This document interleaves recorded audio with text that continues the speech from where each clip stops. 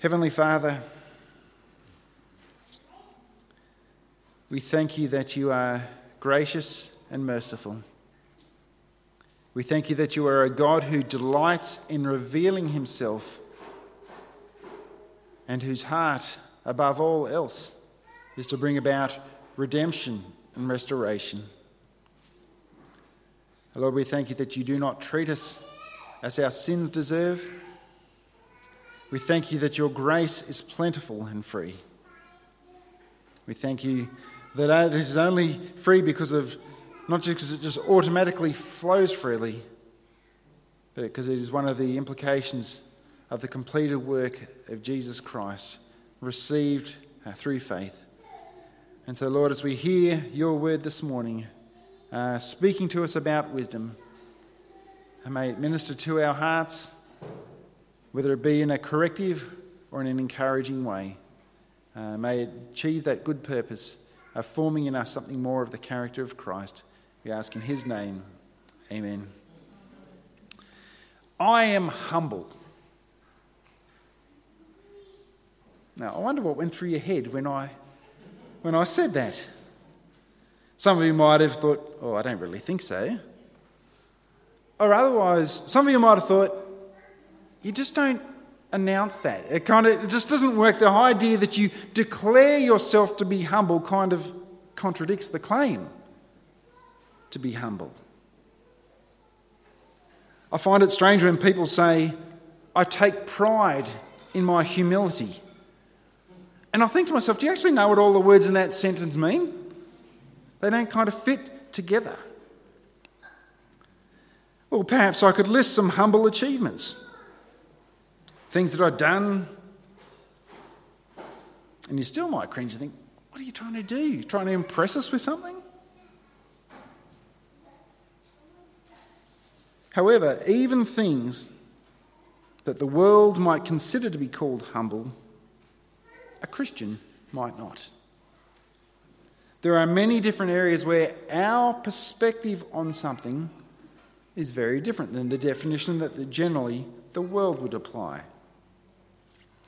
There are distinctions between what is worldly humility and what is considered safely to come under that banner versus what is godly humility. Now, why do I say that? Because what we're looking at this morning is a differentiator, is what is considered to be acceptable in the world under the banner of wisdom and what truly good godly wisdom looks like. A couple of weeks ago, back in chapter 2, verses 14 to 26, James starts and introduced them with the question of, can that type of faith save somebody? He spoke of there are different times of claims to faith, but he says, what does genuine faith look like? Today we're looking at another comparison. A comparison of two forms of wisdom. One you might call so-called wisdom or worldly wisdom, as opposed to genuine and godly wisdom. And much like the question of faith, it's not a question about stuff that you know, understanding and just having all the right answers. Do you believe the right things? It's also a question of what does it do? How does that work out in your day-to-day living? Genuine wisdom is not validated just by its content alone. Sure, there needs to be an understanding, but like the faith which does not just stand alone, neither does wisdom stand alone as an understanding. It produces certain things. And any time we meet together for prayer, whether it be our prayer meeting or in our community groups, people will often ask, it's a common prayer point, they've got a situation going on in their life and they say, pray that God would give me wisdom in this situation. Now, when a person says they want God to give them wisdom for this situation, they mean more than just a right understanding about what to do in that situation. If someone knows what is right to do and then ignores it and does something completely otherwise, you wouldn't say that person is wise. To use the phrase that you've heard probably a lot over the last few days, if it's flooded, forget it. If you agree with that statement, but then when you come across a massive water crossing and you think, nah, if it's worth it, you risk it, then you might question that degree of wisdom. God-given wisdom is wisdom not just to know what to do, but the enablement to actually do it in obedience to him. Just as faith has a corresponding outworking, so also does wisdom. So again, we start with a question very similar as we did when we looked at faith. Who or what type of person do we deem to be wise? And in doing that, we'll look at what worldly wisdom looks like, and also what does godly wisdom or wisdom from above look like. But firstly, that question, who is wise? I'm not going to be so bold and say, show of hands, who thinks they're wise, because you might get a little bit embarrassed as the sermon goes on if you did. But think about what people you think are wise, or maybe whether you think yourself to be wise. I mean, this is the question that James places before those to whom he's writing. And I wouldn't be surprised. James knows the nature and the things that are going on amongst the people to whom he's writing, that he's aware that there are some who think that they are pretty wise, and probably heard those words and instantly like, amen, brother. Praise be to God that I'm one of the wise. But then he brings some challenges to those who believe they are wise. Challenges to examine that claim within themselves. The original Greek sentence is not overly straightforward. In a literal rendering, it would just say, let him show on the basis of his good conduct his works in the humility of wisdom. A little bit of a confusing sentence. And you'll notice too, even between ESV and NIV, you've got some slightly different wording and things. But even though the NIV's had to add a few things, I think they've probably brought out the intent a little better on this particular occasion. When it says, who is wise and understanding among you? Let them show it by their good life, by deeds done in the humility that comes from wisdom. So it kind of focuses a little bit more in the way in which it's worded as saying wisdom is where this comes from. Humility is one of the things that wisdom genuinely produces. Good life, good deeds, humility come from genuine wisdom. So James is addressing those who would consider themselves to be wise by two key measures. Does your claim to be wise express itself in good works, in good conduct, in the way in which you live? And does it express itself in humility? We've noticed that wisdom is not a theoretical matter. It's not measured by an amount of knowledge or having right answers.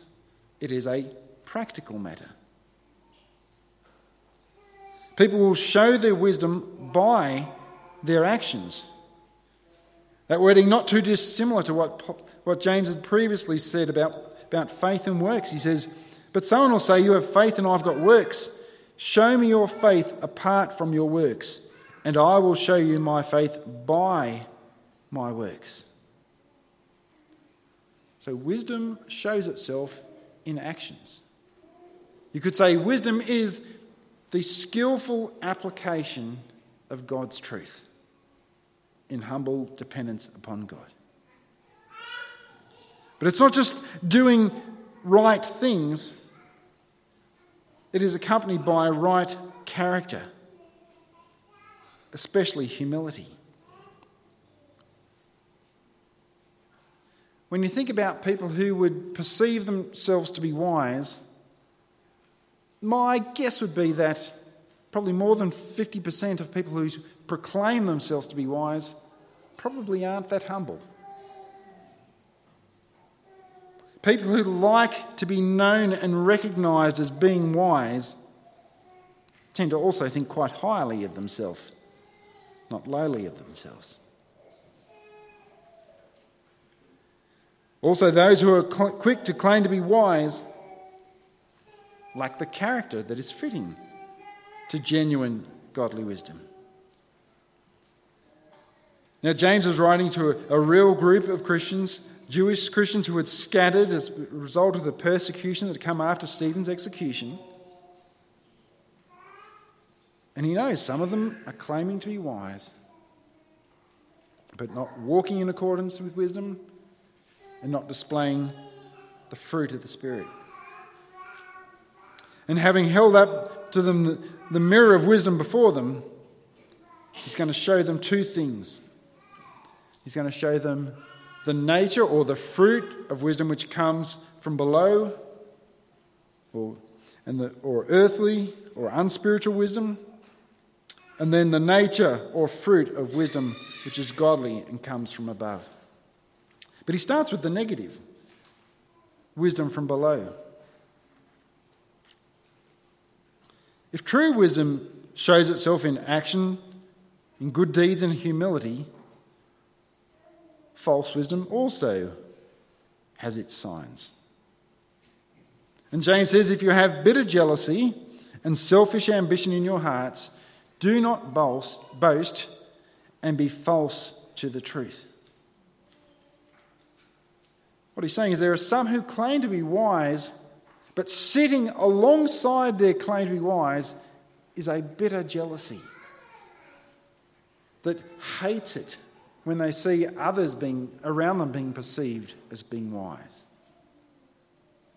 Who are trying to advance themselves. They want the recognition and the praise for being wise.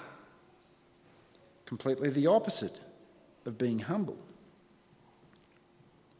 Now think about Greek culture in the first century. They're dispersed out amongst Gentile people. The Greeks placed a great deal of emphasis on the importance of wisdom.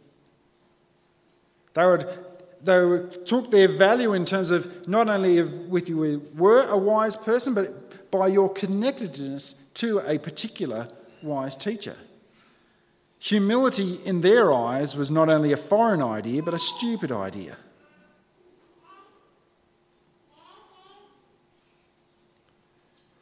But this type of wisdom that James is addressing, or the type of people in particular, may have actually been deemed wise in the eyes of the world. Because look in verse 15. He says, this is not the wisdom from above. So he's not saying it's not wisdom. It's not saying that people don't call it wisdom. He says, this is not genuine godly wisdom.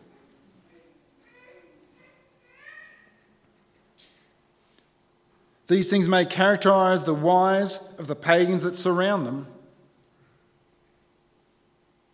but should not characterise those who are followers of Jesus. In fact, when it's expressed through bitter jealousy, selfish ambition, your claim to be wise is thoroughly void. In other words, you think that you're godly and wise, but your actions and your attitudes show otherwise, even if the surrounding culture around you is cheering you on and saying, well done. Back in the first chapter, James instructed his readers regarding wisdom, saying, if any of you lacks wisdom, let him ask God, who gives generously to all without reproach, and it will be given. And he talks about how we should, if you want wisdom, ask for it. Ask for it believing in faith. And your God rejoices in generously giving wisdom. But the wisdom that James was speaking about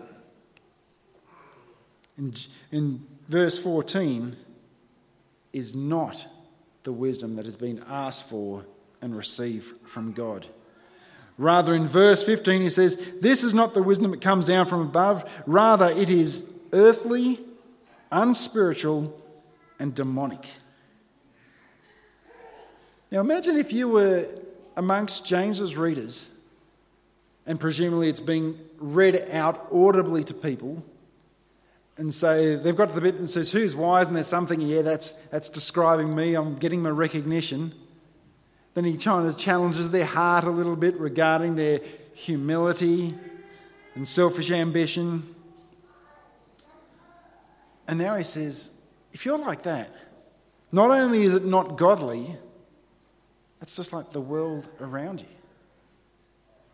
Imagine how they felt when he got to and demonic. It wouldn't have sat very well with them at all. And as we're going to see in chapter 4 next week, we see the nature of the worldly passions and the way in which it formed and shaped them to go after things that were so destructive in the ways in which they would treat one another. Because selfishness and jealousy not only are ungodly, they are destructive. Wherever jealousy and selfish ambition exist, there will be disorder and every vile practice. That's not just talking about a mind as like, well, this is a bit of a whoopsie, probably something you shouldn't do, but don't be too concerned. James says, when you are jealous and you have selfish ambition, you will do whatever it takes. You won't care about your conduct, you won't care about who you hurt, and there will be disunity and a lack of peace along the way. Disorder is a word that basically means, it's the same word that James used another time, speaking about one who was double-minded. It speaks of an instability, or the opposite of it, which would be peace. It's the opposite of peace. It breaks apart the unity of the body of the Christ, that unity with the body of Christ should be known for.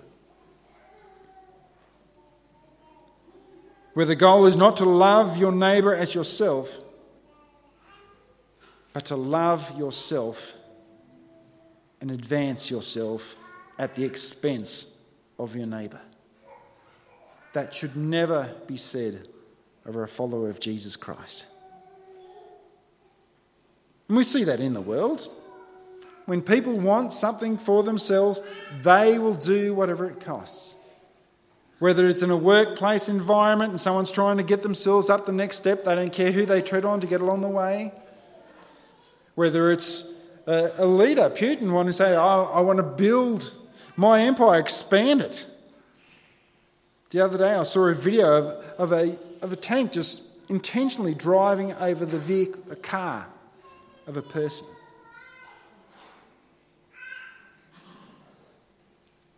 A passage like this should serve as a warning to us, especially if we think we're wise. Do I think I'm wise?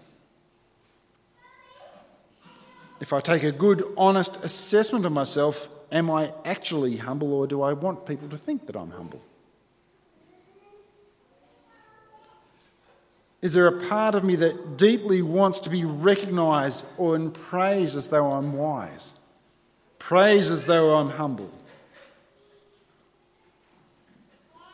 Am I actually seeking peace? Am I wanting to build up others and seeing them get ahead? Or is it all about me and my advancement? So if our answer to those questions is no, then we should repent. We should come back to God whom we've offended. We should bring that before our brothers and sisters who we may have damaged in our relationships with along the way. And we should do so in humility. But also do so with thanksgiving. Thanksgiving for God for his unending grace. Knowing that when we confess it before him, he is faithful and just to forgive us from all unrighteousness.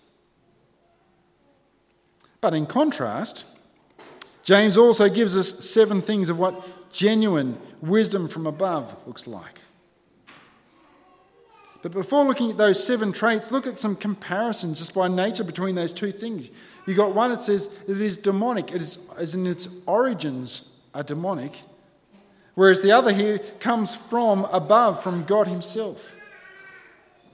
One that expresses itself in bitter jealousy, and one which expresses itself in gentleness. One that produces disorder, one that produces peace. James says the wisdom from above is first pure, then peaceable, gentle, open to reason, full of mercy and good fruits, impartial and sincere. Genuine wisdom expresses itself firstly in purity, moral purity. A person's character, claiming to be wise, should be pure and holy. A Christian should be growing in holiness. That language of being pure is exactly the language that Paul uses, saying he wants to present the bride of Christ pure and spotless before the Lord Jesus Christ. Secondly, wisdom from above is peaceable. Doesn't mean that you're trying to avoid conflict or you just don't go there on sensitive topics. But it does say something about how you respond. Is your desire to engage in a peaceable manner, or is it your desire to engage in a manner to bring the other person down, to inflict harm upon them, to raise yourself up? Because Paul tells us we should pursue peace and for mutual upbuilding. Or in just a few chapters before then, in chapter 12, he says, as far as it depends on you, live peaceably with everybody. Thirdly, this wisdom from above is gentle. Now, that doesn't mean you're soft and you don't speak firmly regarding important things. But it does mean you don't do so unnecessarily harshly. There's a difference between strong and being harsh. You can be strong while also being gentle. It's being considerate of others around you. Even Jesus was described as being meek. Yet that's the same Jesus who was very forthright as he cleared out the temple. The fourth thing he says that godly wisdom looks like is that it's open to reason. In other words, that it is someone who is teachable, willing to be found wrong, willing to hear somebody else's view. You know how sometimes you encounter somebody and they will not listen to a single question that opposes the things that they have said. Now, they might be right in their assertion, but you need to at least listen to questions if someone is going to ask you questions. The fifth that says, full of mercy and good fruits. Now, if we are called to ask our God who loves to give wisdom for his wisdom, if it is a gift which comes from God, then we should expect it to exhibit the fruit that God would supply, the fruit of the Spirit. Sixth, that is impartial. We've already looked at in previous chapters about the issue of sin, of partiality. God himself is not partial in the way in which he expresses his love towards his people. And the seventh thing says it is sincere, as in it is not hypocritical. Very different to what we saw in verses 14 to 16, which was hypocritical, a claim to be wise, yet but completely undone by selfish ambition and jealousy.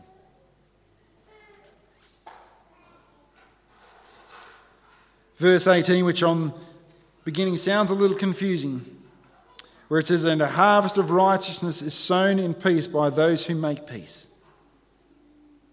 We are called throughout the Scriptures to pursue righteousness, but James says, in the setting of jealousy and selfish ambition, there is no pursuit of righteousness.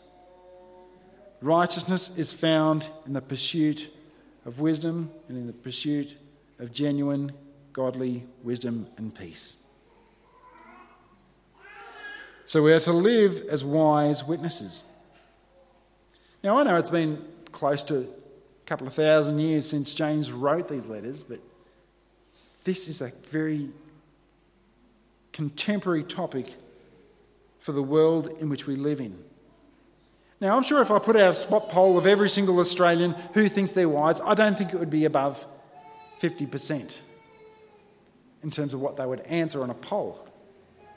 But if you've ever spent any time on social media, you'll know that the majority of Australians have very strong opinions and they think they're an expert in every single thing they've ever thought about. People are not backwards in sharing their so-called wisdom because once they read a meme about the topic. So they've skipped uni and they've got it all sorted. Think of any single hot topic that exists today, whether it be issues of sexuality, gender, COVID stuff, food choices. There will be people, including Christians, who would love to assert their strong opinions on these matters. Guess what? There's nothing wrong with having strong opinions. If you don't have strong opinions about anything, you're kind of like, nothing matters. I don't care about anything. A Christian should care about a lot of things. Matter of fact, Christians probably care about more things than anybody else.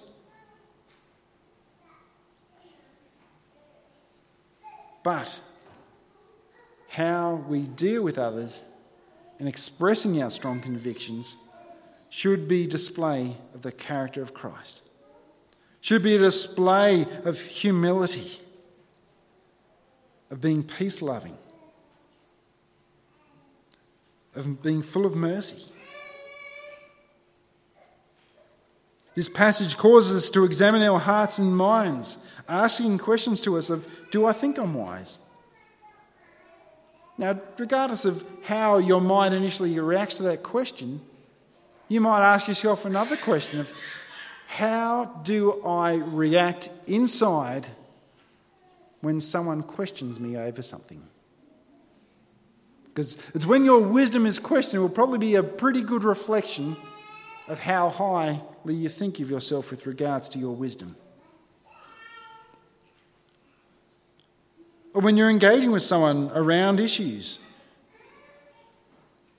whether it be a doctrinal issue or a potential external application of a doctrinal issue, is there a genuine display of the fruit of the Spirit? Because we do not want to be considered just wise by worldly standards. You don't need to be a Christian to be wise by worldly standards. You don't need the enablement of God to be wise by worldly standards. But we are not to be defined by worldly standards, which we'll look at in greater detail next week. Neither is wisdom a weapon to slay those whom we disagree with. If your mindset is like that it is that militant, James would say that type of wisdom is earthly, unspiritual, and demonic.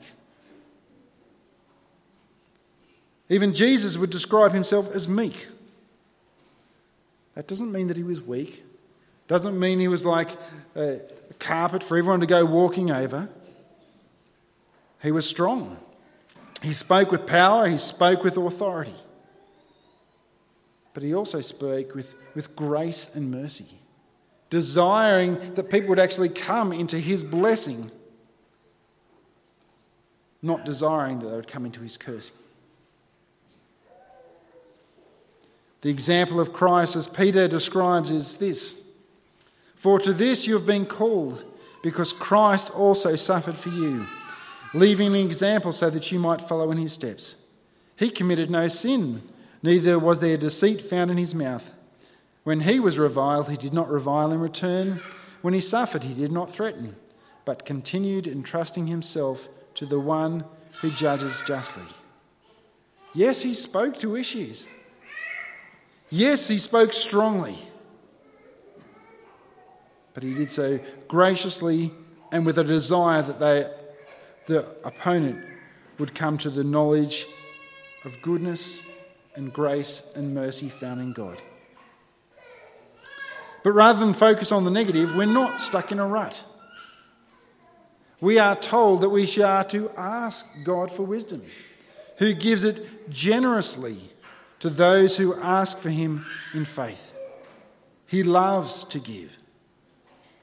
And the wisdom he gives is both humble, peaceable, gentle, full of the fruit of the Spirit, full of mercy, not jealousy.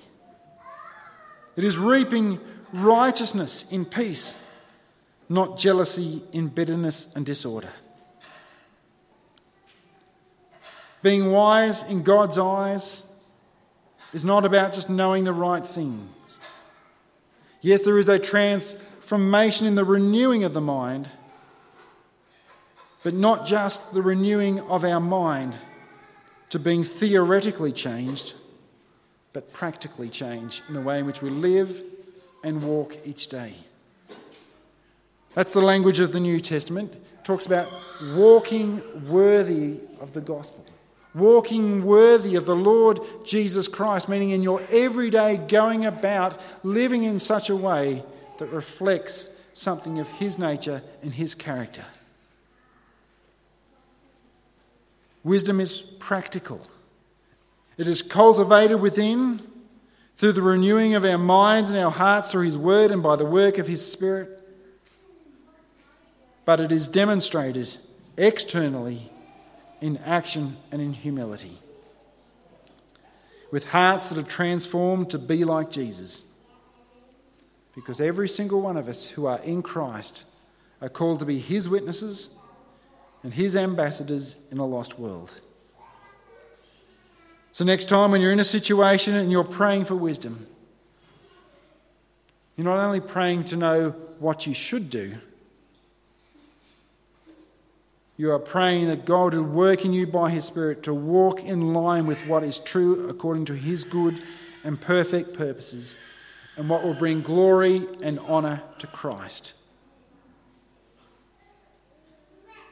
Not even just that you would do what was right, but that in that moment would serve the purpose for the display of his wonderful glory as he gives wisdom and as he is at work in you. Let's come before the Lord in prayer. Father, we confess we live in a culture that,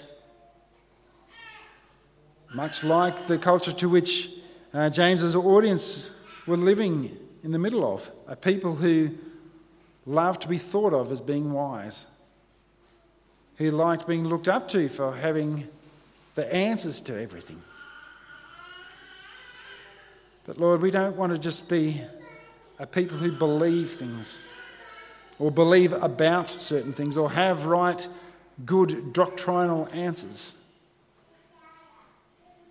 We want to be a people who exist for your glory, who display your glory as we walk in humble obedience. That we would desire to see others built up, desire to see others come to knowledge of the truth, desires to see others grow and flourish. Lord, forgive us from times when we have used the insights, even maybe good insights which you have given us, as a weapon to lift ourselves up and to put others down. Lord, you give graciously and you give abundantly. You tell us to ask. And so, Lord, we ask for wisdom